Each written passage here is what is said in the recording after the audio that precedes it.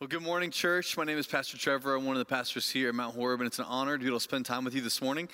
We are wrapping up our sermon series this morning, Summer Road Trip, and I'm a little bit sad about it, and to be honest, the biggest reason is because I don't get to go to these cool places anymore and have a reason to go and film and eat good food and eat ice cream, of course. But it's been a really, really great series. I hope you all have enjoyed it. The reason I think this series has been so important... Oh, cool, yeah. Good, thank you.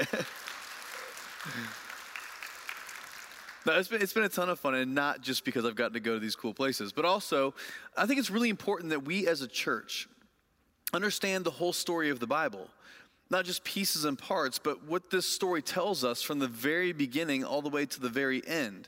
Because understanding the whole Bible, it gives us buckets, if you will, to put things in as we learn them, as God teaches us and He grows us. If we understand the whole story, it helps us make sense of each and every part along the way. And we see this story as God being so gracious, full of compassion, love, and mercy, that He would continually pursue us from the very beginning to the very end. And so this morning, as we open up the book of Revelation, the last book in the Bible, we're going to be looking at kind of the way this story ends and seeing what it means for us today, what it means for us in the future as well. We're going to end this story, the entire Bible, in a city. And as you know in the video you just saw, we end up in Charleston, which is a great place to go. And I love one of the things that we talked about, that Charleston is one of those cities that has a past to it. And not all that past is good. And that past has kind of created who Charleston is today. When you go and visit, you can feel it all along the way. And the truth is, in the Bible, there's a past to the Bible, to the scriptures as well, and not all of it is good. Some of it is very painful, full of sorrow, full of difficulty. And the good news is, the very end of the Bible, we see how this all comes together and culminates in this holy city. But to truly understand the end today, I think it's important for us to go back and look at the very beginning one more time. Week 1 of this series, we began in the first book of the Bible, in Genesis, and we begin in a garden, and it's where we have to begin this morning to really get perspective for what we're going to talk about today. If you follow me on social media at all, on Facebook, Instagram, whatever it might be, you might have seen recently that my family went on a road trip of our own to Kentucky and then to Indiana. And there's nothing I love more than traveling 10 plus hours on the interstate with my wife and my 3 lovely children. And it always feels like a really good idea until like Spartanburg, and you're like, oh, what have we done? Only a little bit further. We went to Kentucky, though, and finally made it there, and we saw family, and one of my oldest best friends just moved back to Wilmore, Kentucky, and so I got to spend time with him. I showed my family where I go to seminary at Asbury Theological Seminary, and we kind of stomped around, went to Irish Acres and some different places. It was a great place to go and visit, and we saw friends and family. Then we drove on up to Indiana after that the next day, and we went to my hometown of Lafayette, Indiana. We ate at a place called Dog and Suds, which I went to when I was a kid, hot dogs and Frosty Mug root beers. I'm not going to lie or try to cover it up 3 times in about a day and a half, and it was so good every single time. And we went to my 20-year high school reunion, which I know I don't look that old, but it's true. 20 years since I graduated from high school, spent time with friends there as well, just catching up. And then we went to my grandparents' farm, and my cousins came to visit. We were all there just laughing and reminiscing. And the best thing about that house, no one lives there anymore on the farm, but it is set up just like it was when my grandparents were both there. And all the things that I remember as a kid are all there, perfectly intact and in place. We looked through photo books and pictures. We laughed. We cried, seeing pictures of my grandmother in the house, and just had a really great time connecting with one another.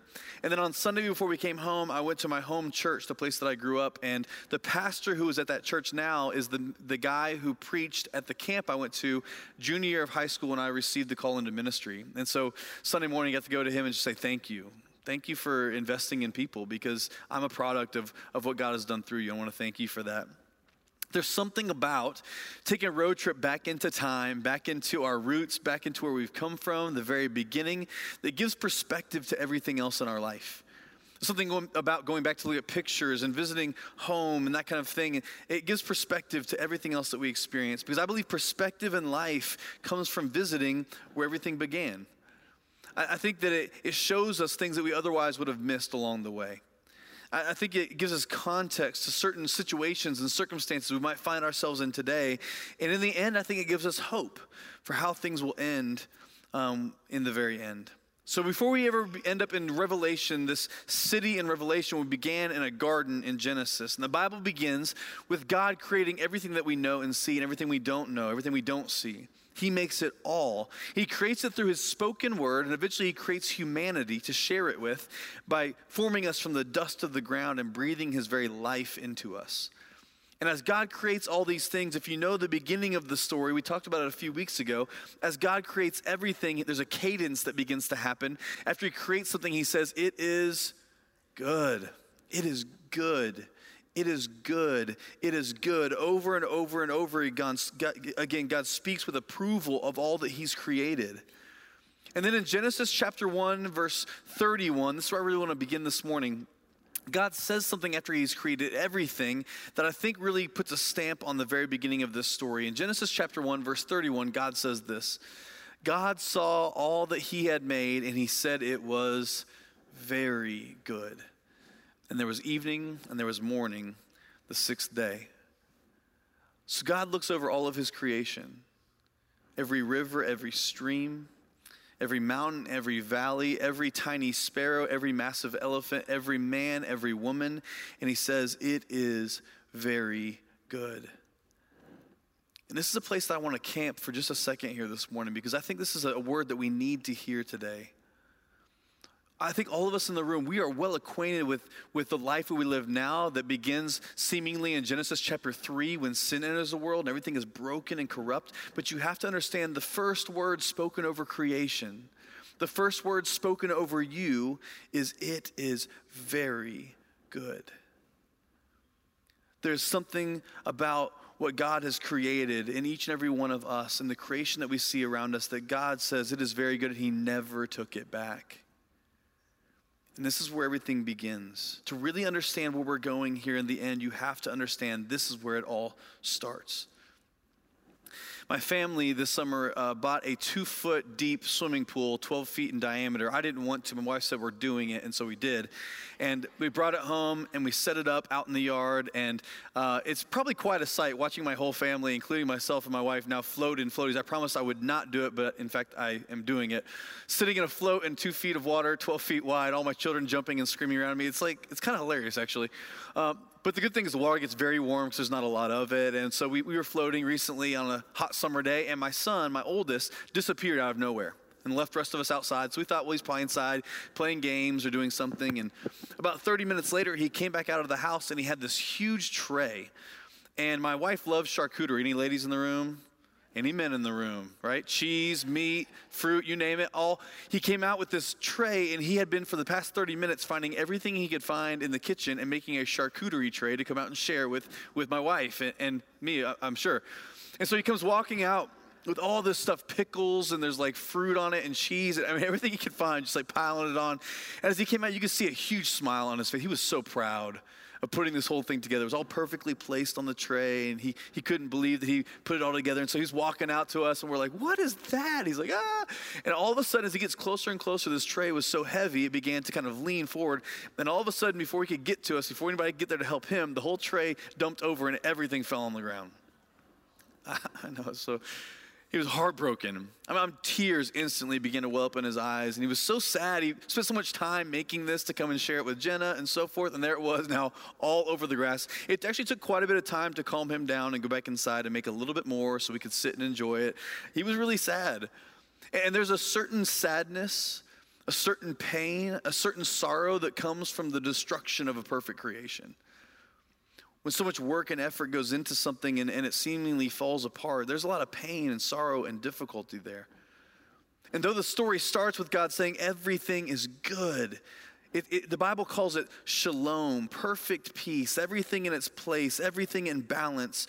Genesis chapter 3 introduces something new into the world as we disobey God and decide we're going to live life our own way. And we introduce into creation sin. And if you know the story of the Bible, sin begins to run rampant, and it breaks everything. It breaks all of creation, and it breaks you, and it breaks me. And because of sin, the Bible says there's a fourfold shattering of this shalom, a fourfold shattering of this peace that existed. It takes place in 4 very important parts. The first one is this: there's a destruction and a shattering when it comes to our relationship with ourselves. The way we see ourselves. There are probably many here this morning that when you look in the mirror, you do not see a child of God, you see a flawed creature. You see someone who never does it right, who always makes mistakes. You don't see something that is very good, but you see something that is very broken. Our relationship with others, the way we relate to one another is deteriorated to a very dangerous level. Political tensions, personal tensions, all kinds. We find ourselves at odds in the home, at odds in the workplace, at odds in the classroom. We have a broken relationship to those around us. Also, our relationship to creation is shattered. Jeff shared with us week 1 that God gave us purpose and meaning with all he's created, and he asked us to steward it and take it someplace, but instead we stole it, we abuse and mismanage it. And then lastly, but most importantly, our relationship with God has been shattered. We don't see him as God with authority in our lives. Instead, we decide we want to be our own gods, and guess what? We're not very good gods. Fourfold shattering of shalom. As sin enters the world, it breaks it apart in all kinds of ways. And the rest of the story of Scripture that we've been walking through the past couple weeks is God going to great lengths to restore his creation once again to relationship with him, relationship with one another, relationship with self, and relationship with creation itself. So we visited the first place, a trip to the mountain, as God gives the 10 commandments to his people. And he says to them, if you live in covenant relationship with me, I'll live in covenant relationship with you. And then we took a trip to the Capitol where we saw the people reject God as king, and God still said to them, I will make you a special possession if you live in covenant relationship with me. And then we see Jesus himself come and walk along the seas of Galilee and find disciples and invite them to come and follow him and be in relationship with him once again. It's no longer a national kind of invitation, it's a personal one. And then lastly, we saw this on full display as Jesus Christ was crucified on the tree. And he gave up his life to restore our relationship to God, to forgive us of our sin and make us right with him. You see, we have to begin here because unless we acknowledge the fact that we have sinned personally, that we are a part of a system that is sinful and flawed, then we will never see ourselves in need of a restoration and a rescue. Unless we see the world as a broken place, we will never see it in need of rescue. And the gospel and the hope of Jesus will never see it that way. Because here's what, my friends, we cannot vote our way out of this mess. We cannot legislate our way out of this mess. We will never will our way out of this mess. It's not how this works. We need Jesus. We need him. He's the one who rescues us. And unless we can acknowledge that, we'll never see him and what he's truly done for us. We will never see God's attempt to make relationship with us once again. Because restoration that Jesus brings, it has to at least match the scope of what has been broken. It has to at least match the fourfold shattering of creation, at least. And so what Jesus has done for us has to restore that broken shalom, that broken peace that started in Genesis. My wife and I, we recently finished our remodel of our home. I don't think you ever actually finish a remodel, right? Any guys in the room? Like it just kind of goes on perpetually. There's always something to fix. But we've done a lot. I mean, we have brought it a long way from where we first kind of got our hands on it. But I'll never forget the first part of our restoration that we had done a lot. We had scraped ceilings, we had painted things, we had restored floors, we had done a lot of stuff, new carpet, you name it, all these different places. But there was one place in our home that we had not touched. That's where we first moved in right before Christmas this past year, and that was our kitchen. And it was rough. There was a hole in the wall. I think I'm actually the one that put the hole there, but we didn't fix it till much later. The floors were actually really sloped, and things didn't work in the kitchen as they should. It was just kind of a nasty place in the midst of all this restoration that had taken place around it within the home. And there was this sense that until we do this, until we hit this part too that's in need of restoration, the restoration work is not done. And the same thing is true for what Jesus Christ did in coming to the cross. He didn't come just to forgive your sin. Oftentimes when we talk about Christ's death on the cross, we talk about it in terms of our sin and it being paid for, as if that's the only thing he came to do. And it's not. The restoration work of Jesus has to at least match the fourfold shattering of shalom. It has to at least match the brokenness that ensued in the very beginning. So the restorative work of Jesus' life, death, and resurrection, yes, addresses our sin personally. but it restores us to seeing ourselves the way he sees us. It restores our relationship with others around us, the injustices we see around us. It restores the way we interact with his creation, and it restores our relationship to him. I heard a pastor one time say this: if Jesus didn't come and die for the spotted owl, he didn't die for me. Meaning, all of creation is groaning for restoration, not just you and I. And Jesus came to take care of all of it. That is good news. That is good news. And that's the story of the Bible that we see from beginning to end. And so throughout the Bible, there is this hope, this constant promise that is reiterated over and over again, that one day God would send someone who would come and make all things right and put pieces back in place and restore what has been broken. And it's a now and not yet kind of situation. There are things that Jesus' death and resurrection have done now, but guess what? There's more to come. It's not finished yet. There's more to come. The gospel changes everything, but there's much more to come. You see, one of the disciples of Jesus named John, he writes the last book of the New Testament, Revelation. Maybe you've read Revelation before. Maybe it left you a little bit stunned, a little bit confused at what was going on. But let me explain just a little bit. John is writing this book as he's in exile on an island called Patmos. This is not a resort. This is not a time away on vacation. He's in exile. And the reason he's there is because of what he has been saying about his testimony about who Jesus is. It's a punishment. And so John finds himself here on the island of Patmos, and he's writing what the Bible says are revelations about who God is. So this book, Revelation, in the Greek literally means unveiling. John is unveiling the purpose and plan of God all the way to the very end. And this book is full of apocalyptic fashion of words, symbolic and confusing language, but there is one unmistakable message that exists throughout the entire book. And I think it sums up the entire book of Revelation, yes, but also the entire Bible. Here in Revelation 21, verses 1 through 3. I'm going to read this for you. Revelation 21 says this. John writes, "Then I saw as a revelation a new heaven and a new earth. For the first heaven and the first earth had passed away, and there was no longer any sea. I saw the holy city, the new Jerusalem, coming down out of heaven from God, prepared as a bride, beautifully dressed for her husband. And I heard a loud voice from the throne," which is where Jesus is sitting, saying this, "Look, God's dwelling place is now among the people, and he will dwell with them. They will be his people, and God himself will be with them, and he will be their God." John says, here's what I saw.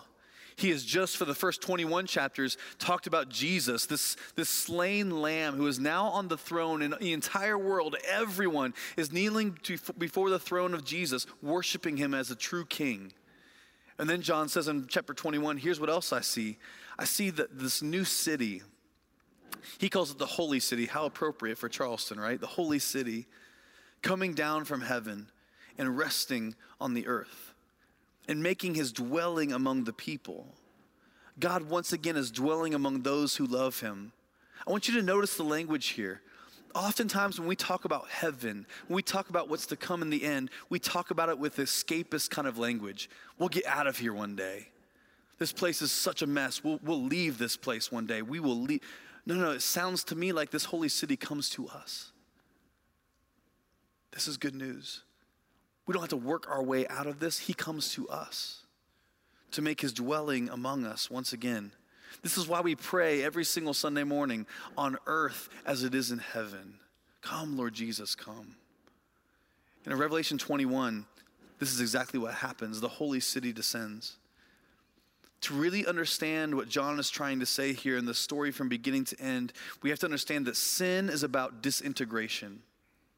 But the cross is about integration. Sin, brokenness is about disintegration. It's a pulling apart, a breaking of relationship that has left every single one of us at odds with our Creator. All of creation at odds to the Creator. But the cross is about integration, bringing things back together by God's love, grace, mercy, compassion, pursuit. I'd never read the whole Bible until I came to CIU, Columbia International University. I read parts of it. I'd been in church for a long time, so I'd heard parts of it many, many times. But to actually graduate from CIU, I had to read the whole Bible. I'm glad to do it, but I'd never done it before. It actually took a long time to finish up for me. But I remember reading through the whole Bible, and I remember for the first time seeing the whole picture and being kind of frustrated. Because reading the Old Testament and hearing God speak to his people and doing miracles like parting seas and pillars of fire, pillars of smoke, I was like, I want to be in the Old Testament. I want to experience God like that. I don't see any of that stuff. I don't experience it like that. And then as you read through the Old Testament, you get to the New Testament. Now God all of a sudden in the flesh, in the person of Jesus, is walking among the people, healing people, restoring people's sight. They can touch him, feel him, see him. I want that. Old Testament would be awesome. I want Jesus though in the flesh. I want to be there in the New Testament as he's walking among the people. That must have been amazing. God in the flesh right here before us. And as I read through that story, Jesus dies, he resurrects from the dead, he ascends into heaven. He says, I must, because I'm going to send you someone, the helper, which is the Holy Spirit.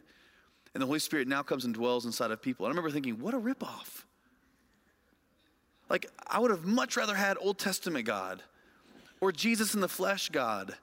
And we just get this other God somehow that we can't see or touch. But then I began to realize this story of the Bible is actually God getting closer and closer and closer to his people. See, the Old Testament says you can't see God. If you do, you'll die. That's not good. And in Jesus, you have God in the flesh, but he's limited to one space. He's walking the Middle Eastern roads in one space. But now we have the Holy Spirit of God, don't miss this, living and dwelling inside of us. He doesn't get closer than that. And it seems to be in line with what John is talking about here in Revelation 21. In the very end, here's the good news. God will come and dwell with his people. He will be as close as he could possibly be to us. He doesn't stand somewhere far off, but instead he comes to our mess to make things right. And Jesus' work on the cross is a way for God to come and dwell with us forever. No longer any barrier of sin or hindrance to our relationship. But this holy city of God is a restoration of shalom, a restoration of peace. What began in the garden culminates in the city. And the outcome of this arrival is something that I believe we all truly long for deep within ourselves. John goes on to write then in verse 4 to explain further what takes place when he arrives. He says, God will wipe every tear from their eyes. There'll be no more death. There'll be no more mourning or crying or pain. For the old order of things has passed away. He who is seated on the throne said, I am making everything new. Then he said, write this down, for these words are trustworthy and true. You see this city of God? As God comes to dwell among his people, here's the greatest promise of all. He will wipe away every tear from every eye.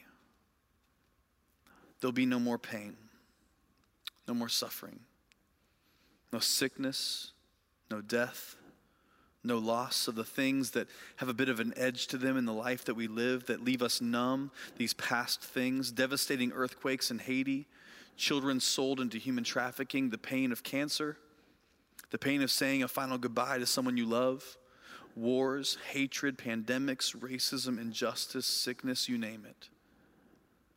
When God comes to dwell among his people, the first thing he does is he wipes the tears from our eyes. And he promises, no longer will this be a part of the world that you live in. And here's why. Because the old order of things is now gone. Sin and death no longer have the last word and the final say. But Jesus comes to make all things right. And this is the vision that John writes down as he sees what's taking place here, how this story ends. And then he says this, not only is this a present reality for us, but it's also having future implications for us. What Christ has done on the cross has effect for us right now. Meaning, you don't have to live in disobedience to God any longer. The consequences of sin, they don't have any hold on you anymore. The present implication, the present reality is that you don't have the power of sin ruling over you any longer if you are a follower of Jesus Christ. You've been freed.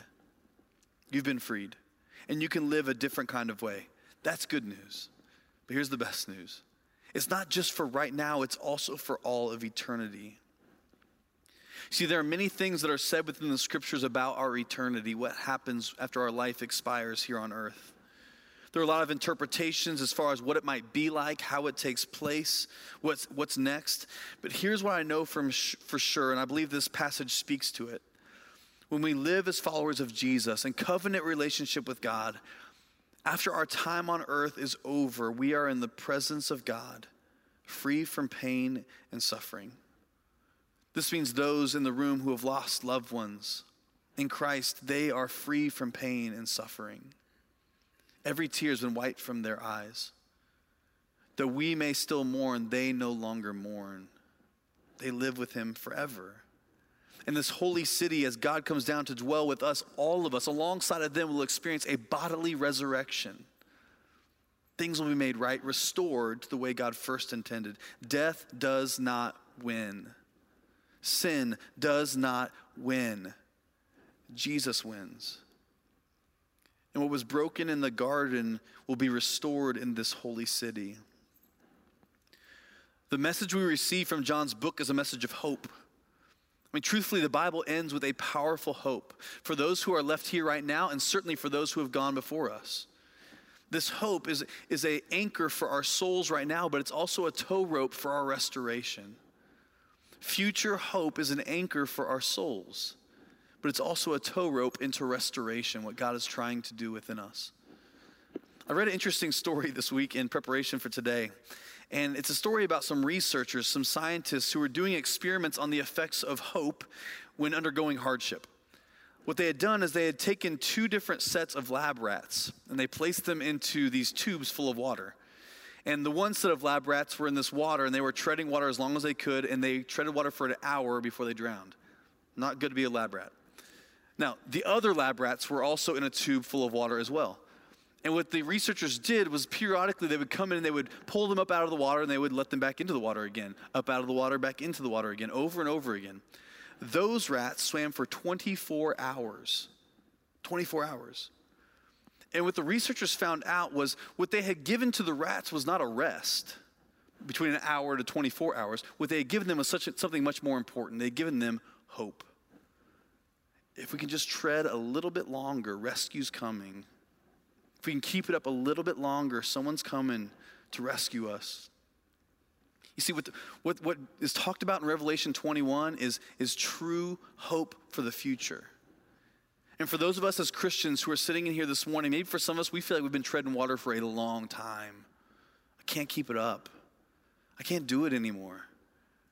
Part of what future hope does helps us say, I can do it one more day. I can do it again. I can do it again. Because rescue is coming. Restoration is coming. And it holds our souls down. As we live in this life that tosses us back and forth like waves, as we have a hard time keeping the faith, as we have a hard time being faithful, man, hope is the thing that anchors our souls. But it doesn't just anchor us, it also pulls us into the fullness of God. If I trust and believe that finally this holy city will come, God will come and dwell among us, he will make all things right, then I want to see God do in me now what he's going to do in me then. I want to live into the fullness that God has for me right now, believing and trusting that he will finish it when he comes to dwell among us in the very end. It's an anchor for our souls, this future hope, but it also pulls us into restoration, what God is doing in the world. John writes this in the very next chapter, chapter 22, almost the very end of the Bible, 22 verses 1 through 3. John says this, "Then the angel showed me the river of the water of life, as clear as crystal, flowing from the throne of God and of the Lamb down the middle of the great street of the city. On each side of the river stood the tree of life." Have you heard of that before? The same tree in Genesis that introduced death into the world. This tree now, this tree of life, introduces life. Bearing 12 crops of fruit, yielding its fruit every month, and the leaves of the tree were for the healing of the nations. No longer will there be any curse. The throne of God and of the Lamb will be in the city, and his servants will serve him. Verse 3 is the key to the entire thing. You have this first tree that introduces death. You have a second tree that introduces healing and life. And if you look at verse 3, I believe you'll find a sum of the entire book of Revelation, a sum of the entire Bible when it says this, and then the curse will be broken. What curse? It's the curse that's introduced through sin. It's the promise that we receive in Genesis 3 that one day someone would come and he would crush the head of the serpent even though he would strike his heel. It's the curse that has run through our veins for a very long time, that has been the destructive agent all around us. That curse is broken because of Jesus. That curse is broken as God comes to dwell among his people within the holy city. When Jesus took it upon himself, the curse of sin and death, and he broke it by resurrecting from the dead. One of the most moving stories I've ever read within a book came from a book called Ragamuffin Gospel, written by a guy named Brennan Manning. And he tells this story about a young couple, and the wife in this couple was diagnosed with cancer. And she had a tumor in her face, and they had gone to the doctors, and the doctor said, listen, we're going to try to do everything we can. We're going to try to save your life. We're going to have to do surgery. We're going to have to remove this tumor. But the problem is we're afraid that to do this, if we even save your life, we may have to cut some nerves in your face that may cause one side of your face to droop forever. There'll be nothing we can do about it. So the couple debated, and they decided we need to do the surgery. There's hope that we can be healed, so we need to do the surgery. And so Brennan Manning writes that they do this surgery, but despite all efforts, the nerve was cut on one side of the woman's face, and it drooped. Her mouth was broken and misshapen. The woman asked if it would always be this way. Yes, the doctor said. But before the wife could even shed a tear, the husband looked at her and he said, I like it. It's kind of cute. And then he bowed down beside her bed, took her face within his hands. And the doctor recounts that as he watched this young husband break his lips to match hers, and he kissed her broken mouth, to show that their love could still work. See, the end of this story, the end of the Bible, speaks of this man Jesus who went to the cross and who broke his body and he shed his blood to match our broken bodies, to show us that relationship with God, the love between creator and creation could still work.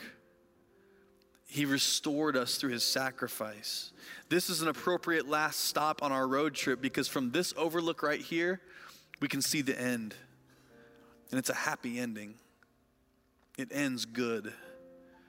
It ends in the way God first intended, with everything right. No tears in our eyes, no pain, no sorrow, no death. Would you pray with me this morning?